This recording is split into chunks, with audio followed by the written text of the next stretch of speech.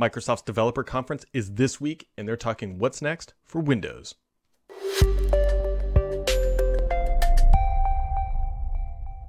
But before we dive in, today's podcast is brought to you by Behind the Tech with Kevin Scott. You can find that podcast on all major podcast platforms.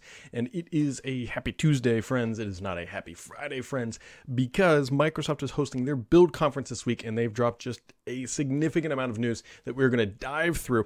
And I'm also going to be occupied on Friday, so it's easier to digest the news as it comes along. And because Microsoft's CEO really started to talk about, for the first time, what is coming next for Windows and I'm quoting him, he is saying it is significant. But before we get to that delicious news, let's just dive in. So Microsoft has announced a new ARM development kit. It's made by Qualcomm and is going to be powered by a 7C chipset. It'll be available this summer. Unfortunately, we don't know things like pricing and ports, but the idea here is that this chipset will support the Windows on ARM 64-bit flavors. So for developers who need to bring their applications over and support that functionality, this will be the cheapest way to get that type of a product in your hands so that you can begin testing those applications.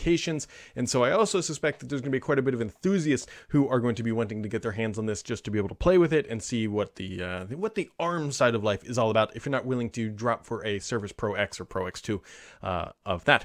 On the Teams side, one of my favorite things that's coming from Microsoft, which we don't hear a lot about, but we're starting to get more and more, is this Fluid framework. Now, this is what, in my opinion, like the next generation of Office, because it breaks apart standalone applications and allows you to embed individual components from inside that app in other apps. Here's what I mean. So what you can do with the Fluid framework is take a table from Excel, drop it into a Teams chat. If you edit that table in the Teams chat, it will also edit the table in the Excel document. So you're embedding a component of the app inside of Teams. Now, this is entering private preview, and there's a couple different things. There's tables, there's lists, there's to-do functionality that will be coming, but that is in private preview. Look for Microsoft to roll out more of this later this year, but Fluid Framework is, if you're looking for a roadmap of where Office is headed, it's headed towards the Fluid Framework, which is open source, I believe, by the way, but the technology is open source, but obviously you're going to need a license to use all those applications and everything else. But what it allows you to do is to build like components of each of your maybe favorite productivity apps and put them all on a single canvas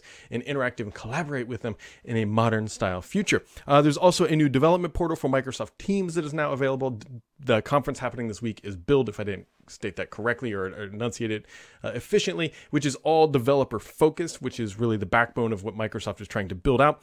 There's also a new subscription purchase experience within the Teams App Store and Admin Center. So what this will allow you to do, and you got to be careful here with your permissions, is you will allow, once this goes online, users will be able to go to the Teams App Store and buy product and licensing. Now, there's a couple of things you're going to need to do. More than likely, most people are going to want to lock this down because most companies don't want users just buying software through the App Store without, one, considering compliance requirements, two, just the expense approval flow needs to be controlled as well. So look for those features and functionality to come later this year. This is, I believe, part of Microsoft's bigger ecosystem push of becoming a true just provider of third-party subscriptions and services across the entire gamut, maybe not just on Teams. Look for something like that potentially later this year. Other big announcements, Microsoft is the exclusive licensee of OpenAI's GPT-3, which is their natural language modeling platform or whatever, data set, whatever you want to call it. Microsoft is the exclusive licensee, I believe, for commercial applications. Still, scientific and other uses don't need a license, but Microsoft has announced their first product that will include GPT-3, and that is the Power Platform or Power Apps.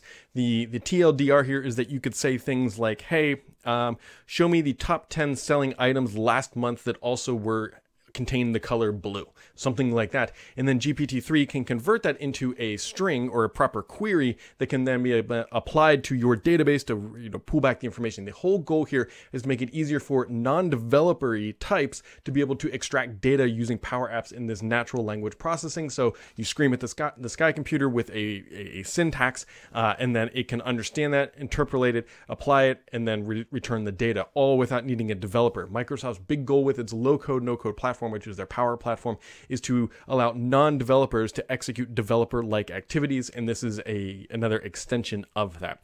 Microsoft has also announced that Edge 91 is rolling out. Now, this has a couple just in performance improvements. Startup Boost, which can reduce load time when launching the application anywhere from 29 to 41%, depending on your scenario. Basically, you click the icon, it's going to launch faster. Also, sleeping tabs is going to help with battery and also on low power devices not suck down the juice, and the tabs will go to take a little nights after you do not use them or poke them long enough.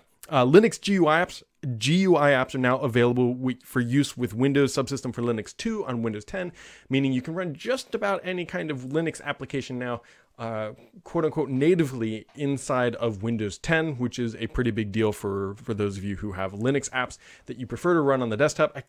Candidly, there aren't too many GUI apps that really ring the bell, but there's definitely a lot of command line tools that people like to use. Microsoft, somewhat hilariously, a couple weeks ago said, hey, we're done with blockchain. Blockchain is done. Well, now at Build, they're back with the blockchain. Called Azure Confidential Ledger is a new service, and ACL for short is an instance of ACL runs on a dedicated and fully attested hardware-backed enclave with target markets basically being audit, logging, and tracking highly sensitive admin activity. So it's a flavor of blockchain still running, but really like in a dedicated niche market that Microsoft is trying to build out, especially on that audit side where you need really, really granular control and transaction level detail for proper audits. Microsoft has also announced the Green Software Foundation. Now, this is a pretty needed objective here, or grouping. It includes Microsoft, Accenture, and Goldman Sachs, and they're also teaming up with like the Linux Foundation and some climate groups. The idea here is to be able to build software that produces fewer carbon emissions. So just thinking more green software, not something we typically think about. We typically think about green processing, but this is green software, and so it'll help, I'm assuming, reducing compute, because compute uses electricity. Electricity produces carbon, depending on where you're buying it from, and all that. But the biggest news of this, during the keynote, Satya Nadella confirmed that Microsoft is working on a significant update to Windows. Now, I want to read the full statement here because there's a couple nuances we need to pull out. And this is from Satya. It says, and soon we will share one of the most significant updates to Windows of the past decade to unlock greater economic opportunity for developers and creators. I've been self-hosting it over the past several months, and I'm incredibly excited about the next generation of Windows. Our promise to you is this: we will create more opportunity for every Windows developer today and welcome every creator who is looking forward to the most innovative, new, open platform to build and distribute and monetize applications. We look forward to sharing more very soon. That very soon, I believe, is going to be June. Now, there is a ton packed into that statement, a ton. First off, he calls it Windows. He doesn't call it Windows 10. I'm wondering if, remember when they were going to launch Windows 10X? They weren't going to call it Windows. They were trying to find something else.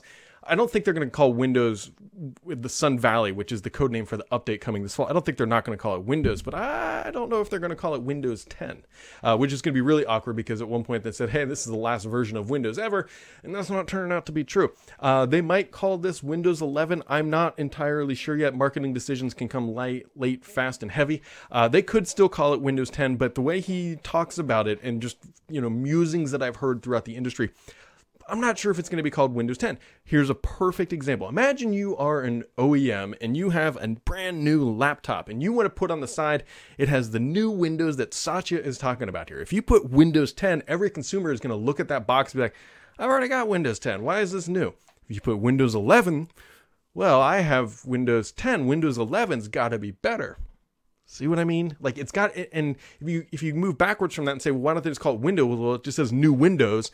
It doesn't, for the common consumer, it doesn't sell what has changed. It doesn't sell that there's something new. It doesn't sell that, hey, if I'm holding a Windows 10 laptop, well, that one's better than mine because it's running Windows nothing or Windows 10. No, but if it's running Windows 11, smooth brain me is like, hey, that's got to be better because it's one number higher. And so if Microsoft is really going all in, which they are because they're calling it significant, they may not call this Windows 10. I think there's a very plausible argument to be made that they could go that route.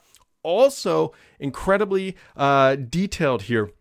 Besides the fact that it's significant, we already know that there's going to be pretty big UI changes. In fact, I believe they accidentally, or maybe intentionally, showed off the UI. I'm going to throw it here. If you're listening to the audio version of this, you'll probably want to check out the video version.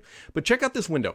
or check out this screenshot here that I took from the keynote right when Satya was talking. Now you might be saying, Brad, that's just a window from Windows 10. But look closer. First off, this is the Edge browser. While it looks mostly like Edge, look at the corners. The corners are rounded. We've known that Windows Sun Valley is going to introduce rounded corners across the UI. Look at the corners here. This is Edge, rounded corners. Now, you might be saying, but Brad, that could be Mac. Well, it'd be crazy if the CEO of Microsoft would be running a Mac. But you can also look at the background. Look at the wallpaper. That is from a Surface device. Not to mention Satya. Well, I don't think Satya has taken his own screenshots here. I'm pretty convinced that this might be a Sun Valley screenshot. Also look at what is like the minimize, maximize, close buttons. They look a little bit more modern-y, if you will. Nothing crazy here, not showing off a ton of stuff, but those rounded corners definitely scream that this is Sun Valley.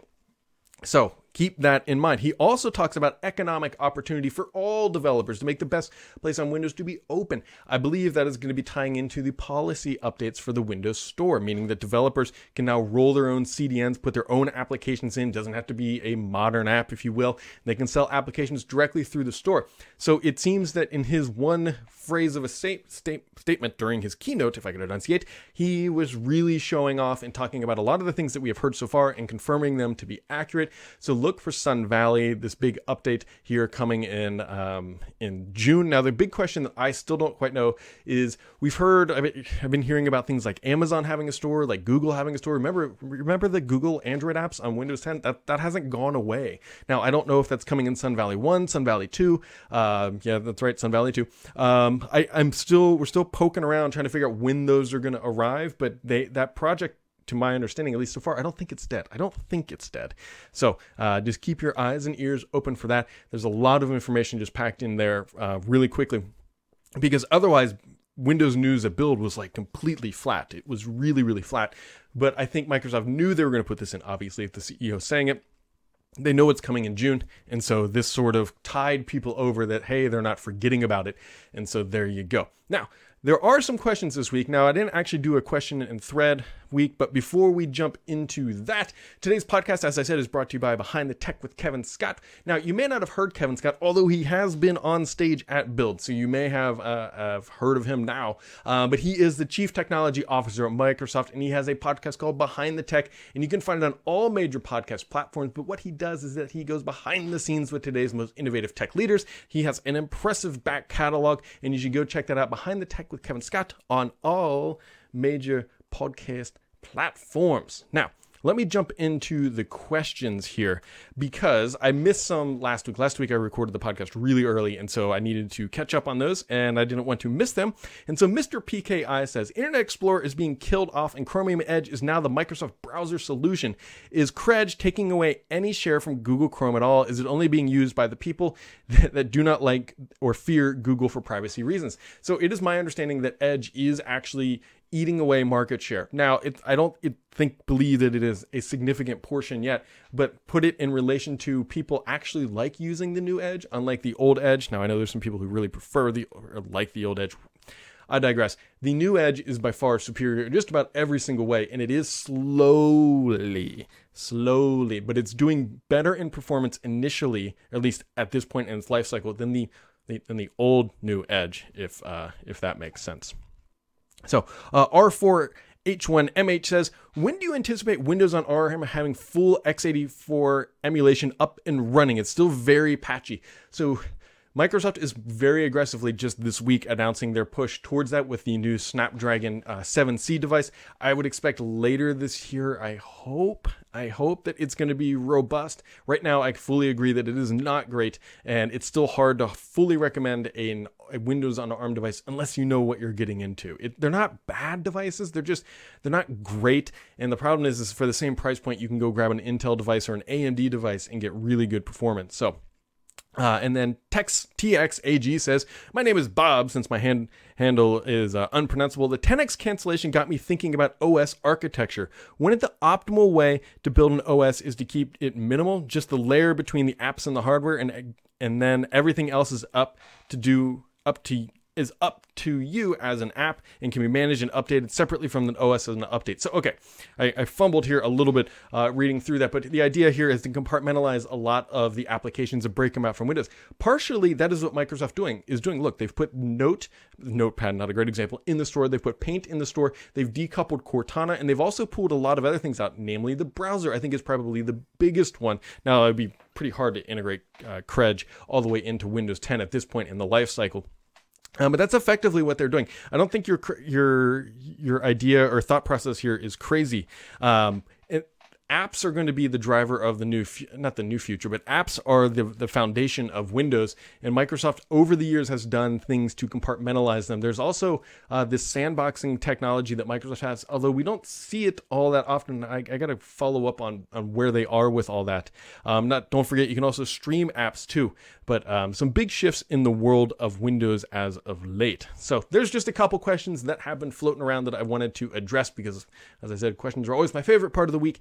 And so this has been an early podcast throughout the week. I'm sure more potential news may come out, and I'm going to be floating about, and we'll cover it as appropriate. But for now, I've got a lot of eyes on Windows V Next. I almost called it Windows 11. It's not I'm not convinced it's not going to be called Windows 11 yet. I don't quite know what Microsoft is going to do, which is what keeps it exciting. We just know that there's a big update on the way. The CEO is calling it significant, which means that he has a lot of faith in where this is headed. I'll be really curious to see how Microsoft does with UI consistency. That has been one of the low-hanging fruits with Fluent, which was their last sort of visual enhancement across kind of the company. But at the same time, it never really, Azure just updated their logo like last month to make it more fluent or something like that. So there you go, guys. That wraps it up for this Tuesday podcast. Very much appreciate you hanging out. You can find more about Behind the Tech with Kevin Scott, if I could get that up there, and we'll catch all of you right back